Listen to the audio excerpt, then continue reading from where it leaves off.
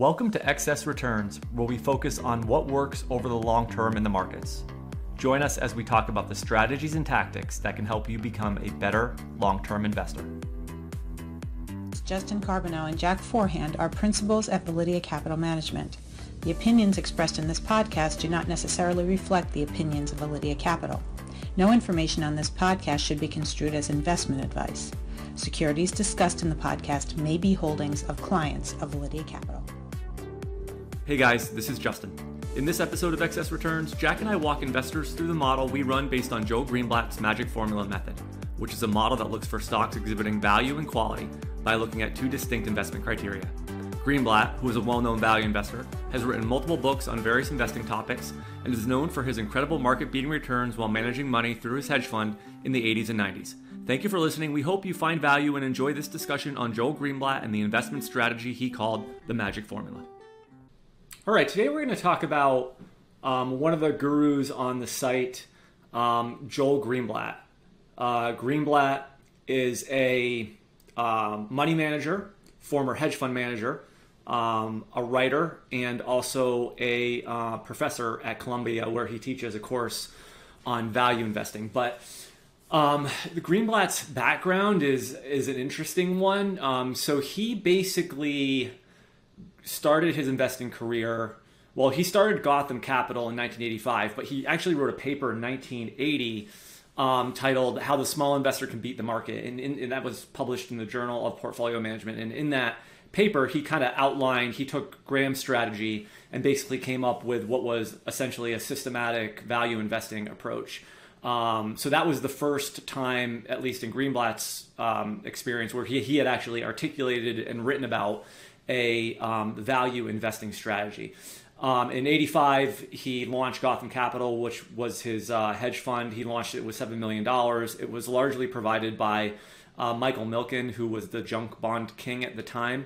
From 1985 through 1994, Gotham Capital basically generated a 50% annualized gross return and about a 30% return net of fees. So it certainly puts Greenblatt up there with some of the best performing managers of all time. So over that 11-year period, he really, hit the ball out of the park. He was mostly running like a special situations, highly concentrated value strategy, and he was kind of looking for things like spinoffs and other corporate restructurings where he thought he could find an edge and, find really great opportunities, and he clearly did that.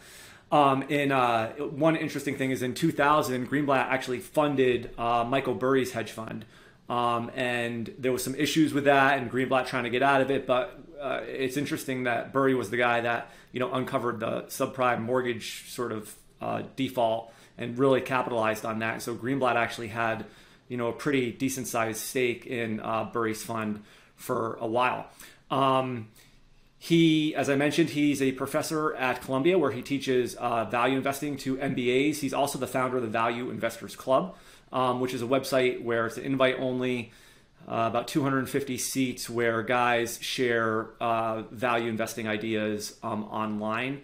A lot of people may be familiar with Greenblatt, at least the people listening to this podcast may be most familiar with Greenblatt because he wrote the book, The Little Book That Beats the Market. And that's the strategy that we run on Validia. And we're going to talk about this in a lot more detail, but really what Greenblatt was trying to do with that book was kind of blend Benjamin Graham's value investing approach with Warren Buffett's quality approach and doing it in a very simple, systematic way. And that was part of that book series. Jack, I know you remember these. That was like the little book series that were really popular at one point that Wiley was launching. And I think Greenblatt's book was maybe a best-selling book because it was a very simple, straightforward book. And it had this long-term test of the magic formula in it that showed very good results. And I think we'll talk about that performance as well.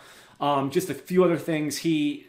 After the book was published, he started a company called Formula Investing. And so that was kind of like a robo-advisor, but it really was taking the magic formula strategy and then allowing investors to either have it run automatically or they could kind of pick and choose what stocks in the magic formula that they wanted to buy, but the model would be basically selecting those.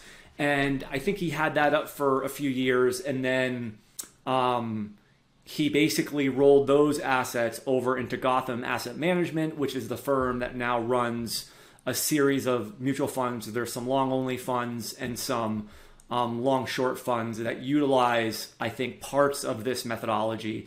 He might do it a little differently now, and I think they're holding, much bigger baskets of securities. So I think I remember looking at his funds. I think it's like a couple hundred stocks that, are being weighted based on these value metrics, based on how cheap or expensive they look, according to the model. He also has pretty big philanthropic efforts. I know he's involved with New York charities, and pretty involved in that. So it's good to see that a guy with Greenblatt's wealth and success is certainly giving back. And he recently came out with a new book. I'll try to grab the title of that and then I'll let you go, Jack. But so the books that Greenblatt has written, You Can Be a Stock Market Genius. He published that in 1997. The Little Book That Beats the Market. That was originally in 2006, but he's since updated that. The newer version came out in 2010. And then in 2011, The Big Secret for the Small Investor, A New Route to Long-Term Investment Success. And then he has a new book on, I don't know the title of it off the top of my head, but it's kind of combining this socioeconomic sort of stuff and trying to think about how we can make the world and investing a little bit better for everyone. So with that, maybe Jack, if you want to kind of start getting into, I guess, maybe some of the details on the model, if you want to start there. Or... Yeah, I think first it's good to take a step back and look at this from the perspective of how a person would look at a business. And I think that's what's really cool about the magic formula is, if I was just trying to invest in the business down the street, what would I look at? What would I look for? My first question would probably be, is this a good company? Is this a quality business? And then the second question would probably be, what am I paying for it? Am I getting it at a discount relative to what it's worth? And that's really all the magic formula is. The magic formula has a quality metric, is this a good company? And then the magic formula has a value metric, which we'll get into later. But it's just taking both of those metrics and it's combining together. Like you said, trying to take Graham and Buffett and combine it together. And one of the good things about this is for investors, when they understand a strategy, they're much more likely to stick with the strategy. And of all the strategies we run in the Validia, this is probably the easiest strategy to understand. When you can say to people, is it a good company? What am I paying for it? That's it. Now, there's obviously some details behind that, but when you can say that to an investor, it makes a lot of sense. It resonates a lot with people. And, from a factor perspective, we've talked about, when we've done other podcasts about our strategies, we've talked about AQR's paper breaking down investors using factors. They didn't break down Greenblatt, but basically what this is from a factor perspective is this is a combination of value and quality. So it's those two things brought together. One of the things that Greenblatt does a really good job at, and it's really reflected in The Little Book That Beats the Market, but also anytime you hear an interview with him, he's appeared on Consuelo Max Wealth Track, he's been on CNBC. If you want to go on YouTube and watch some of the videos and other appearances, he makes investing very understandable. Like, I think that Little Book That Beat the Market, my 11-year-old could probably read it and understand, generally what's going on. So that is a quality, a skill that Greenblatt has, sort of taking this concept of, value investing and making it, easy for even the beginning investor to understand. Yeah, and that was the big breakthrough with this book too, is, so many of these value investing texts are so complex. If you go back and try to read Ben Graham, they're great books, but they're very dense. This was the simplest book. What was this thing? It was 100 pages or something, and they were very small pages, something like that. There was nothing like this before. So I remember how excited everybody was when it came out, because there was nothing like this. There was nothing that was this simple, and also coupled with these kind of returns to back it up. And we could talk a lit's bit about the returns. Now's probably a good time to do it. In the original book, I think he had 33% a year annualized returns following the strategy. And then when he updated it, it went down to 23% a year. That was largely because 2008 came after that. But also that was 23% a year against 9.5% for the S&P. So this is really substantial outperformance. Now, other people have tested it since the book, and they've had trouble replicating these returns. They've found outperformance over the market, but they haven't found this degree of outperformance over the market. So we can't say for sure, whether this is what it would do in the real world, what it would have done in the real world.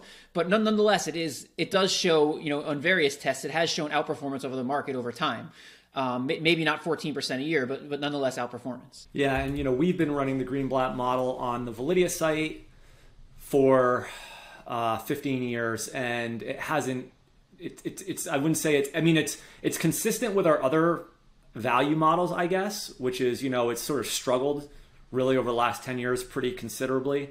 But we haven't been able to, produce the types of returns that Greenblatt has. But again, it hasn't been a good period for value. And like you and I were talking about before the podcast, when we were looking at the return stream, in early 2000, it was the early 2000s, from 2000 to 2003, when the market was effectively in a bear market, this type of value strategy really would have been delivering significant outperformance. I mean, a lot of the outperformance came in the 90s as well. I mean, the back test that he had in his book was a really stellar performer, but it does have consistency with how we would expect sort of a systematic value strategy to perform, particularly in the years where we know that value did really well. Yeah, and this is something that's common with a lot of value strategies, but it's even magnified with this. I mean, if you look at his test in the book, in that period of 2000 to 2002 where value was doing really well, the strategy outperformed the market by 17% in 2000, 81% in 2001, and 18% in 2002.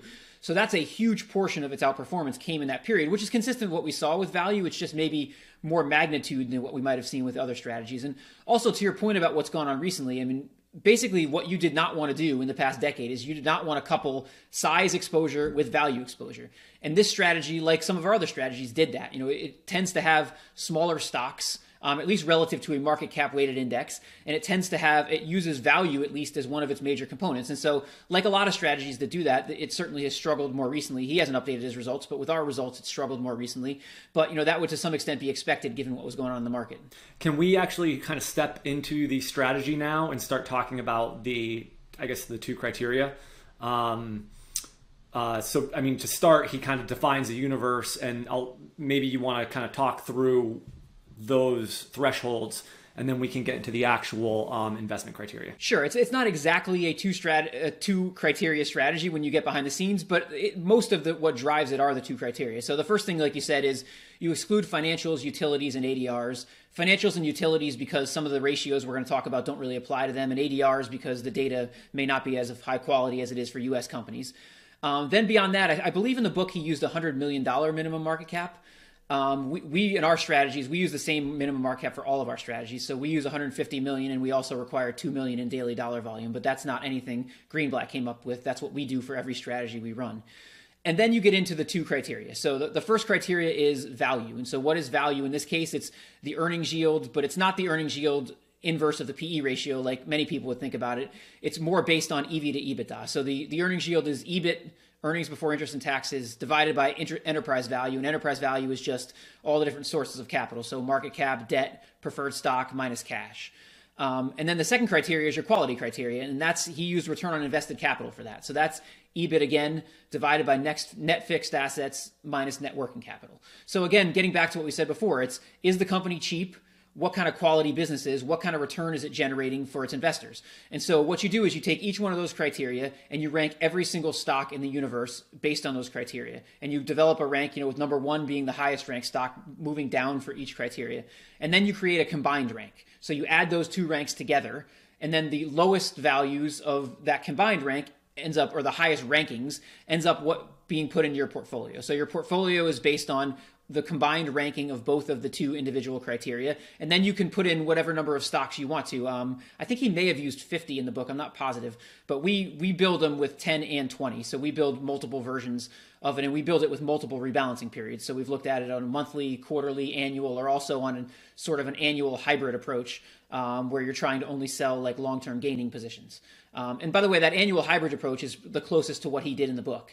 In the book, what he did is he tried to treat it as he did annual rebalancing, but he was doing like a small chunk. You started by adding 3 stocks, and then you added another 3 stocks, and then you added another 3 stocks. And once a year passed, each one of those sub baskets, you would look at them again, and you would sell the losing positions right before the 1 year mark, and you would sell the winning positions right after the 1 year mark. So that's sort of similar to our hybrid type rebalancing approach. Can we just step back to the earnings yield and return on invested capital criteria? So with the earnings yield, the way I always like to think about it is, I know we can use the PE ratio or the inverse of the PE, or like you said, we're using EBIT over enterprise value. But effectively what the earnings yield tells you is, and this is always, I think, a good way that helps me understand it, is if a company has an earnings yield of 10%, So that means that, let's say it's generating 1% or $1 in EBIT, and its enterprise value is $10. So that would give you a 10% earnings yield. The way you can think about it is, if you were the sole owner of that business and that business generated $1 in EBIT and it paid out all of that to you, that's effectively the return that you're getting.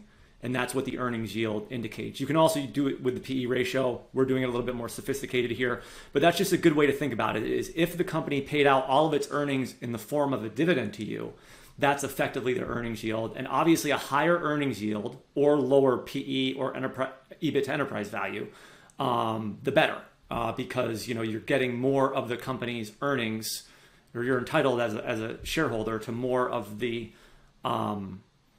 company's earnings. And in terms of return on invested capital, companies that can generate higher returns, so higher profits based on lower amounts of capital, or net working capital in this case, are better. They're more profitable companies. And by the way, a lot of those, if you look now, companies like these technology companies, a lot of financials, I shouldn't say financials, but I'm thinking highly profitable businesses. Those are the ones that tend to be, that don't have a lot of assets, right? Those are the ones that, will have a higher return on invested capital. And that is a criteria that, at least in our Buffett model, which we base off the book Buffettology, that return on capital is included in there as well. Yeah, he was trying to, as simply as possible, get at value and get at, is this a good business? And those, like you said, those are two ways to do it, probably in the simplest way possible. Because one of the points of this book was to make this easy. He didn't want to, I'm sure in his own business, first of all, he's not a quantitative investor, so he actually dives more deeply into the companies. But he also uses some more advanced criteria. But the point of the book was, let's have one criteria for, is this a good business? Let's have one criteria for, is this a good price? And so he did that, and it's it was a very simple way to try to get at those concepts. One of the things that was pointed out in the book Quantitative Value was the authors of that book, which we've had both on our podcast, they pointed out that sort of a deep value strategy, like a deep systematic value strategy that takes just the value part of, let's say, the Graham model, actually performed better than sort of the Greenblatt blended value and quality approach. Yeah, so what they did in the book is that they tested the magic formula, but they also said, all right, let's break the components of the magic formula into two. Let's look at just the value criteria, and then let's look at just the quality criteria. And this gets back to what we were talking about before, about people have had trouble replicating the results. In this case, what they found is the value criteria outperformed the combined criteria. So if you just focused on value and didn't care about, is it a good business, you actually got higher returns, which might be counterintuitive to people, because in a lot of ways people want to invest in the way Buffett invests. They want to buy the good company at the discount. But in this case, what they found, at least in their testing, is just the value criteria on its own had better performance than the combined criteria. One of the slides that we used to, when we had presentations, we used to look at the performance of, I think it was from the book, and what Greenblatt would often talk about is like these strategies, they don't always work. Sometimes investors see these back-tested returns and see these eye-popping returns, and they think like, wow, this strategy will never, underperform or trail the market. But I mean, we know that all investment strategies, and even of the 22 models we run on Validia, no strategy has worked all the time. And especially these value strategies have gone through multiple years of underperformance. And that's one thing that sort of Greenblatt likes to point out, is that these strategies don't work year in and year out. But because of that, and because investors capitulate, is one of the reasons why maybe they continue to work going forward, because a lot of times investors abandon these value strategies when they don't work.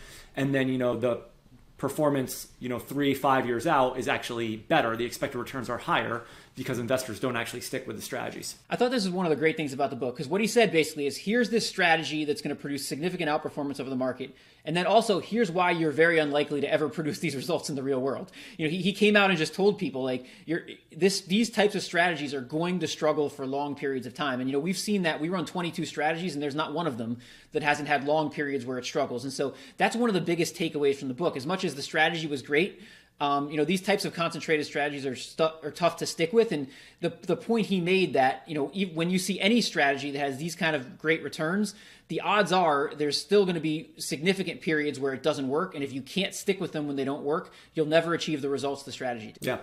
All right. I think that's a good way to wrap it up. We appreciate you guys listening. If you have any feedback or questions on the Greenblatt strategy, please let us know. You can put comments in, or you can also email us. We're always happy to answer any questions you guys have. So thanks for watching. Thank you.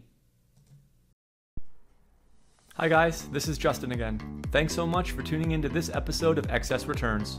You can follow Jack on Twitter at @PracticalQuant and follow me on Twitter at JJCarbonneau. If you found this discussion interesting and valuable, please subscribe in either iTunes or on YouTube, or leave a review or a comment. We appreciate it.